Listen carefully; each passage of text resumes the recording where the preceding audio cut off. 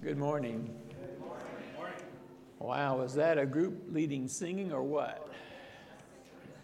We have some good vocalists up here and musicians. Thank you for leading us. Thank you for helping us join together and worship the Lord this morning. Let's pray before we look into God's Word. Father, we just thank you for our coming together to worship you, to sing, to fellowship, to look into your Word, to love one another. We pray, Lord, that you would open our eyes to the meanings of your Word so that we could follow you better, love you more, know more about you. We pray in Jesus' name. Amen.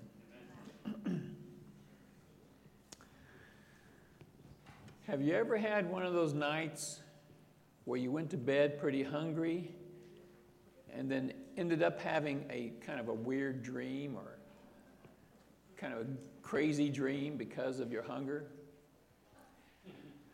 And then as you thought about it the next day, you weren't really able to make much sense out of that dream. And so you just kind of thought about it and you just kind of dropped it because it wasn't going to go anywhere. But we're going to see this morning a certain man's crazy dream after falling asleep being hungry. And it's going to throw him for a loop for a while, but then when he finally figures it out, it not only does make sense, but it also changes everything in his outlook, in his life, and in the whole picture. So, we've been going through the book of Acts and have watched the birth of the church of Jesus Christ. And we've seen exciting growth aided by miracles. We've seen persecution from the Jewish religious leaders. We've seen Christians thrown in prison and angels letting them out of prison. We saw Stephen stoned to death by the Jewish leaders. We saw the church scatter because of Stephen's death. And it says wherever they went, they spread the gospel. And so we saw that Jesus was working behind the scenes, even in the bad parts. He wasn't making the bad parts, but he was using the bad parts to even spread the gospel.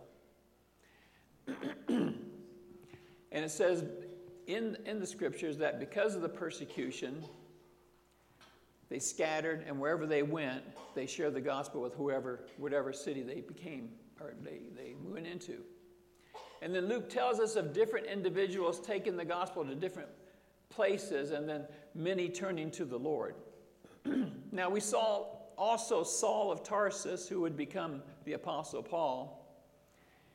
It says he was breathing murderous threats, and he would go and take people, men and women, and take them to jail, put them in jail. We saw him at one point being blinded by a big light, by a strong light from heaven, knocked to the ground, couldn't see for 3 days. He went and put himself off, by himself so he could pray, and then he came out a follower of Christ. And I want you to listen to what it says. Then what happened? He came back, and he was doing his ministry as he was really going after people, telling them about, the Lord Jesus Christ. But then it says in chapter 9 and verse 31, it says, and when Paul the apostle, after he got saved, he was going around and really promoting the gospel so much that everybody wanted to kill him, the people against the gospel. And then it says, then the church throughout Judea, Galilee, and Samaria enjoyed a time of peace and was strengthened. That's after they sent Paul home to Tarsus. Living in the fear of the Lord and encouraged by the Holy Spirit, it increased in numbers. So Paul was going around, he was sharing the gospel with everyone. People were getting so angry at him, the ones that didn't believe in it. They were trying to kill him. And so his friends, his new friends, Christian friends, they sent him to Tarsus, which was about over 200 miles away from where they were. And then everything settled down, and everything was peaceful. People were living in the fear of the Lord. That means in great reverence of God, encouraged by the Holy Spirit that indwelt them, and the church increased in numbers. And you can see that the Lord Jesus Christ, how he organizes things, and he takes the good and the bad, and he puts it in certain ways, and people in certain places, and so that the church grows. Sometimes the church is persecuted, and that helps the church. Other times he takes the persecution away, and then they grow, and there's peace. So we're seeing the gospel being spread wherever the disciples land. And we can see how God uses persecution to even bring about salvation. And we noticed last week how Jesus was in full control of how his church was moving and impacting. Excuse me.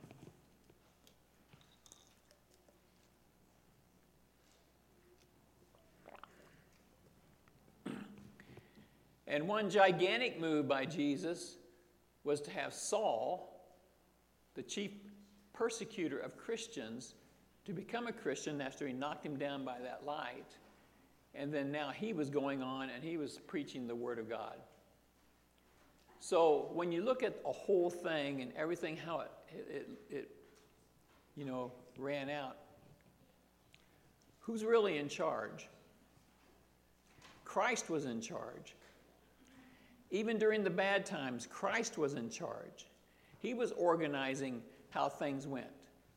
Like I said, he's not the author of anything bad, but he uses people's evil motives and actions in order to get results that will help the church even in times of suffering. And so God is never not in control. And Jesus is leading his church. So now in chapter 10, we're going to see Peter play a very major role in the movement of the Church of Christ. So look with me, if you will, at chapter 10 and the first 8 verses.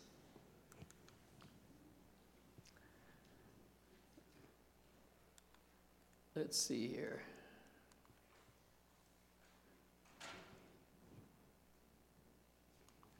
I must be off here. Oh, let's look at chapter 9:32 here.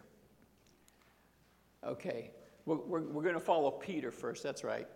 We're going to follow Peter as he is landing after persecution. It says, as Peter traveled about the country, he went to visit the Lord's people who lived in Lydda. There he found a man named Aeneas, who was paralyzed and had been bedridden for 8 years. Aeneas, Peter said to him, Jesus Christ heals you. Get up and roll up your mat. Immediately, Aeneas got up. All those who lived in Lydda and Sharon saw him and turned to the Lord. So God used that to bring many people to him, that healing of Aeneas. And then it talks about Peter going to Joppa. In Joppa, there was a disciple named Tabitha. In Greek, her name is Dorcas. She was always doing good and helping the poor. About that time, she became sick and died, and her body was washed and placed in an upstairs room. Lydda was near Joppa, so when the disciples heard that Peter was in Lydda, they sent 2 men to him and urged him, please come at once. Peter went with them, and when he arrived, he was taken upstairs to the room. All the widows stood around him, crying and showing him the robes and other clothing that Dorcas had made while she was still with them. Peter sent them all out of the room. Then he got down on his knees and prayed. Turning toward the dead woman, he said, Tabitha, get up. She opened her eyes, and seeing Peter, she sat up. He took her by the hand and helped her to her feet. Then he called for the believers, especially the widows, and presented her to them alive. This became known all over Joppa, and many people believed in the Lord. So we have this ongoing, spread of the gospel, starting with Stephen getting killed, being murdered by the Jewish religious leaders, everybody being scattered, and now different people are reaching different cities, and many people are coming to the Lord. There are miracles being done. There are people being reached, people being healed. So we're seeing the gospel spread wherever the disciples land, and seeing persecution even being used by God to spread the gospel. And we noticed last week how Jesus was in full control. And now in chapter 10, that's where I said before, but we're now here. We're going to see how Peter plays a very major role in the movement of the Church of Jesus Christ. And we're going to be looking at the first 8 verses of chapter 10. Well, here it says he stayed in Joppa for some time with a tanner named Simon. And then in chapter 10 it says, at Caesarea there was a man named Cornelius, a centurion in what was known as the Italian regiment. He and all his family were devout and God-fearing. He gave generously to those in need and prayed to God regularly. One day at about 3 p.m, he had a vision. He distinctly saw an angel of God who came to him and said, Cornelius. Cornelius stared at him in fear. What is it, Lord? He asked. The angel answered, your prayers and gifts to the poor have come up as a memorial offering before God. Now send men to Joppa to bring back a man named Simon who is called Peter. He is staying with Simon the tanner, whose house is by the sea.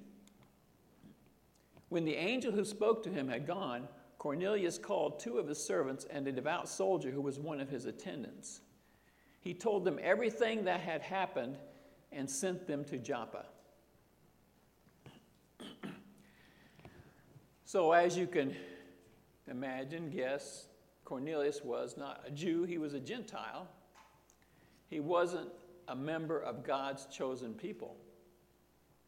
Yet he was devout and God-fearing. He believed in the true God, and he prayed to him consistently. And God tells Cornelius to send men to Joppa to bring Peter back, because he wants Peter to tell him something. He wants him to go to Peter's home.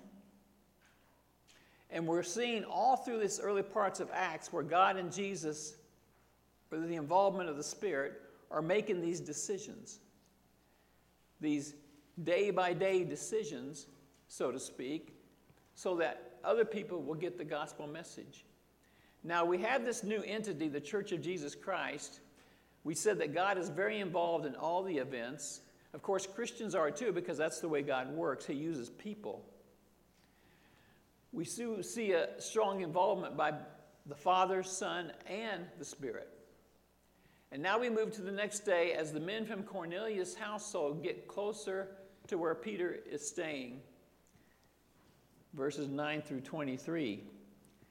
About noon the following day, as they were on their journey and approaching the city, Peter went up on the roof to pray. He became hungry and wanted something to eat. And while the meal was being prepared, he fell into a trance. And this is where we see somebody falling asleep, being hungry. He saw heaven opened and something like a large sheet being let down to earth by its 4 corners. It contained all kinds of 4-footed animals, as well as reptiles and birds. Then a voice told him, "Get up, Peter, kill and eat." "Surely not, Lord," Peter replied. "I've never eaten anything impure or unclean." So some of the animals on that sheet were things that Jews were not allowed to eat, according to their Jewish diet. The voice spoke to him a second time, "Do not call anything impure that God has made clean." So there's some change going on here. This happened 3 times, and immediately the sheet was taken back to heaven. While Peter was wondering about the meaning of the vision, the men sent by Cornelius found out where Simon's house was and stopped at the gate. You see all the timing, how it's working out. They called out asking if Simon, who was known as Peter, was staying there. While Peter was still thinking about the vision, the Spirit said to him, "Simon, 3 men are looking for you. So get up and go downstairs. Do not hesitate to go with them, for I have sent them." Peter went down and said to the men, "I'm the one you're looking for. Why have you come?" The men replied, "We have come from Cornelius the centurion. He is a righteous and God-fearing man who is respected by all the Jewish people. A holy angel told him to ask you to come to his house so that he could hear what you have to say." Then Peter invited the men into the house to be his guests. I said that, sometimes when you go to bed hungry, you have weird dreams. In his dream, Peter actually falls into a trance. He sees this large sheet being let down from the sky with all kinds of animals in it. Peter's told, "Kill and eat." Some of the animals in the sheet are forbidden by Jewish law as unclean. And as an observer of the Jewish law, Peter says, "Lord, I've never eaten anything unclean or impure." And then God says something that's just going to go throughout the rest of history. Don't call anything impure that God has made clean. So, all through their lives, they were not supposed to eat certain foods. And now some of those foods are there before Peter in his dream. And God said, "Eat them." And as he says, "No, I adhere to the law," God is saying, "Don't call anything unclean that I have made clean." So there's a big change coming here, and we're going to see it develop. 3 times this happens, Peter's very confused. But now the men from Cornelius are just arriving. So you see the timing here.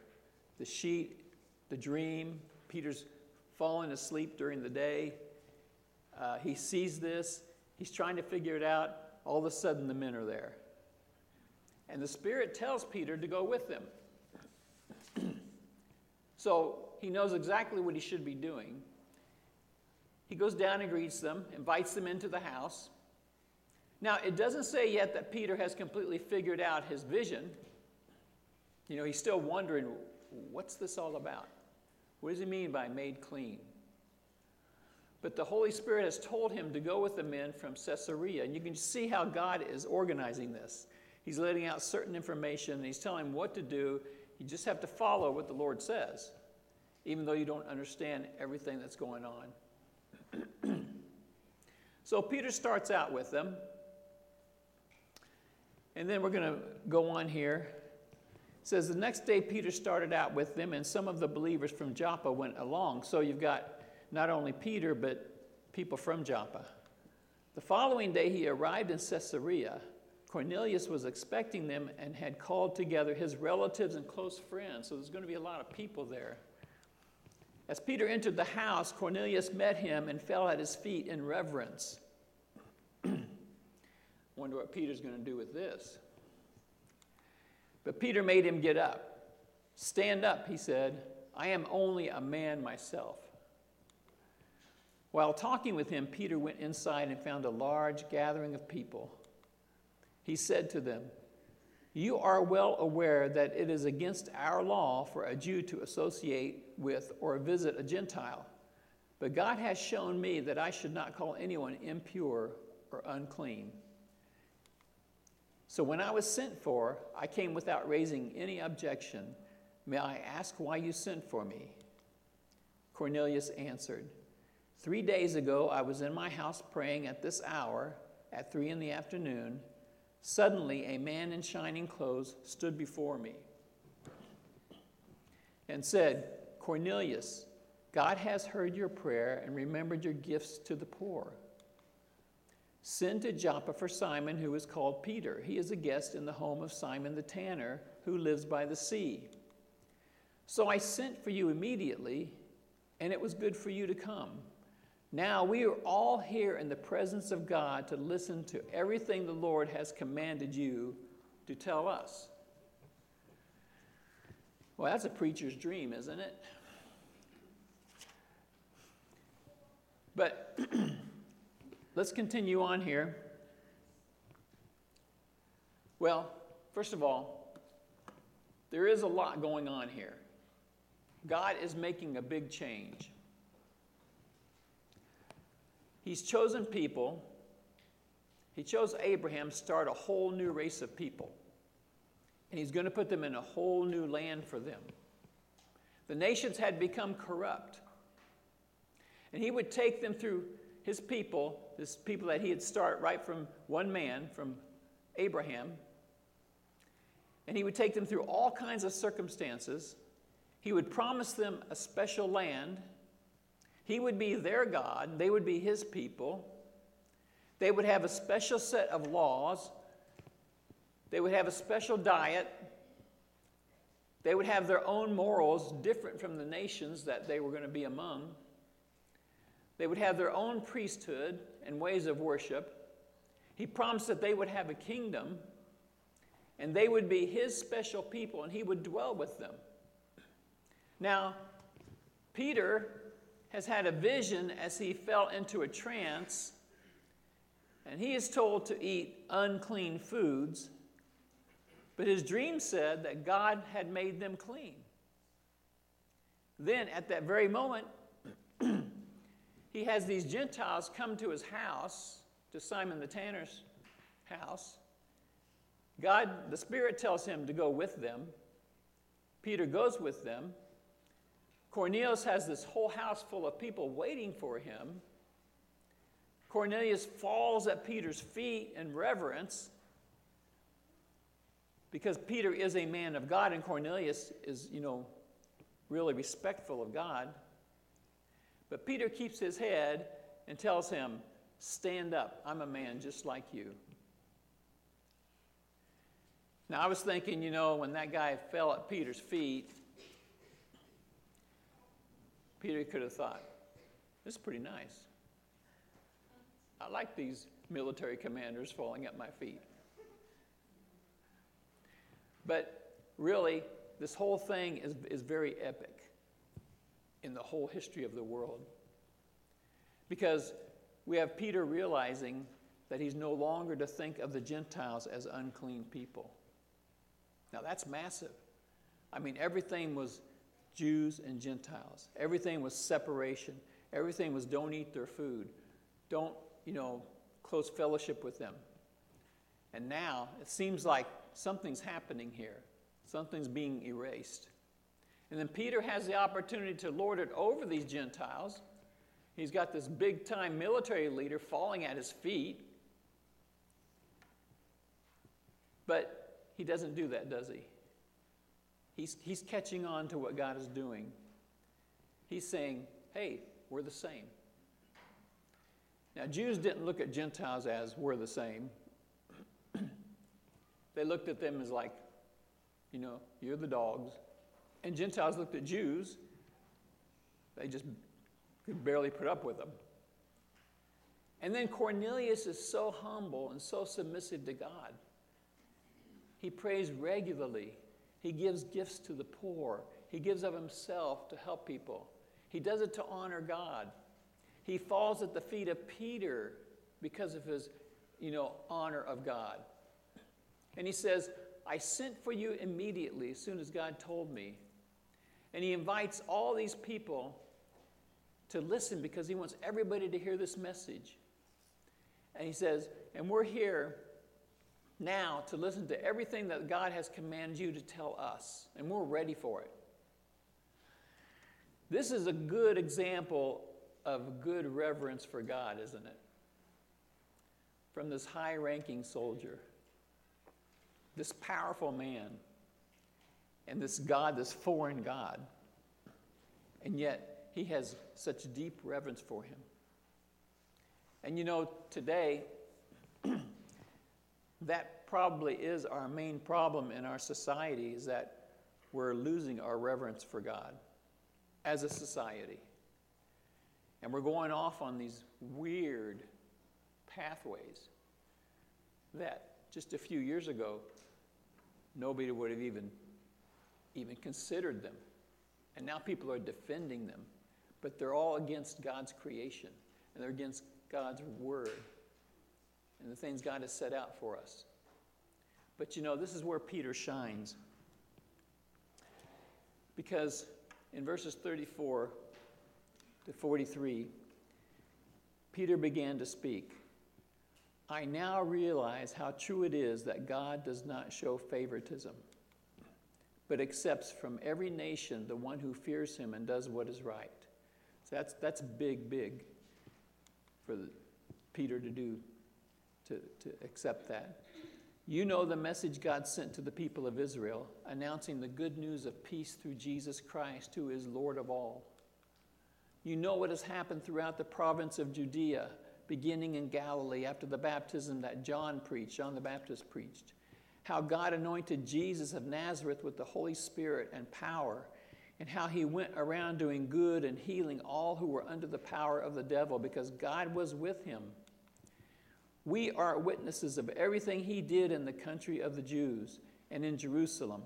They killed him by hanging him on a cross. But God raised him from the dead on the third day and caused him to be seen.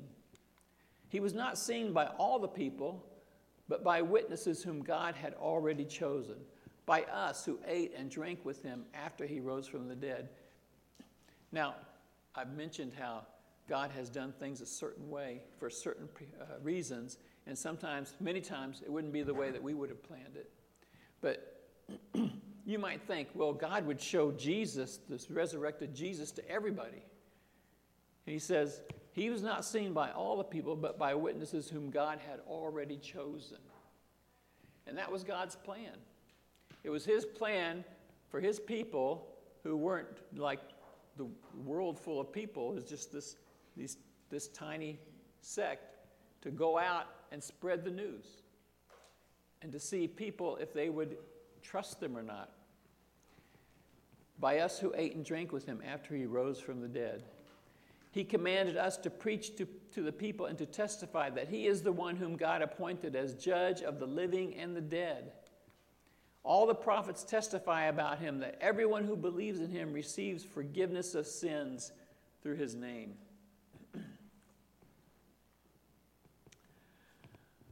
So this is really the major point, and Peter nails it. God does not show favoritism, but accepts from every nation the one who fears him and does what is right. And he said, God sent the message to Israel. And then Jesus was an Israelite. And he anointed Jesus. And Jesus had the Holy Spirit. And he went around proving himself by miracles and helping people and teaching, and people clamored to his words. And Peter said, we saw all of this because we were of him. And we saw them kill him on the cross. And we ate and drank with him after he rose from the dead. And he told us to go preach to the people that God has appointed him as a judge and of the living and the dead. And he says, everyone who believes in him receives forgiveness of sins through his name. And that's so important when we talk to people. You know, I've been saying this, but when you talk to people about accepting Jesus, that can get kind of like, okay, accepting Jesus. I guess I do. I mean, I've had people say that. Have you accepted Jesus? Yeah. But when you say, have you had every sin of yours forgiven? They'll probably think, well, probably not every one of them. And then you can explain to them what it means by forgiveness of sins. And I think that would help a lot of people to really understand what salvation is all about, because it's not working our way to a certain level, it's having all of our sins forgiven. And this is the crux right here, because now the gospel is moving out. Salvation is moving out just from the Jews to the world. And he's using Peter and Cornelius, and he's orchestrating this so that it will go out. And you know, the people who benefit from that are the people who have hearts that are toward God. People who are resistant and think that they know it all in and of themselves. We have to be humble, don't we? And we have to know that God is so much greater than us, knows so much more than us. And that's what Cornelius was. And then Peter showed that. The people who killed Stephen, they didn't show that. And they're not with God. So now, let's look at our last verses. It says, while Peter was still speaking these words, the Holy Spirit came on all who heard the message. He's talking to the people in this house, Cornelius' house. And as he was speaking, the Holy Spirit came on all of them. That means they got saved. The circumcised believers who had come with Peter were astonished that the gift of the Holy Spirit had been poured out even on Gentiles. For they heard them speaking in tongues and praising God. Then Peter said, surely no one can stand in the way of their being baptized with water. They have received the Holy Spirit just as we have. So he ordered that they be baptized in the name of Jesus Christ. Then they asked Peter to stay with them for a few days. This was epic because, you know, Jews hated Gentiles, Gentiles hated Jews. Now they're coming into one body. And there wasn't a greater divide. And so as this happens, and it's all in Jesus Christ. It's all in him and his death on the cross. And so, you know, everything that we can point to that we do good, or that people, we try to prove our goodness to others, it has to be in Christ, doesn't it? No matter where you come from, no matter what nationality, it has to be in Jesus Christ. And that's why the message keeps getting spread. And everywhere, when people accept that all across the world, they become in the family of God. So, this is where it began. It began with Peter going to bed hungry, having a tummy ache, and then being talked into going to Cornelius' house. Good attitudes lead to good things. Let's pray. Father, we thank you for the book of Acts. We thank you for inspiring those who write the scriptures so that we can learn so much and we can learn the truth. And we don't have to fight through all the stuff that comes up in our societies that other people think are truth. But Lord, we just thank you that we have the pure Word of God and that we can know you in a deep way through the Word of God and through the fellowship and through the prayers. Pray that we would encourage one another and encourage others that we know to turn to you in this way. We pray in Jesus' name. Amen.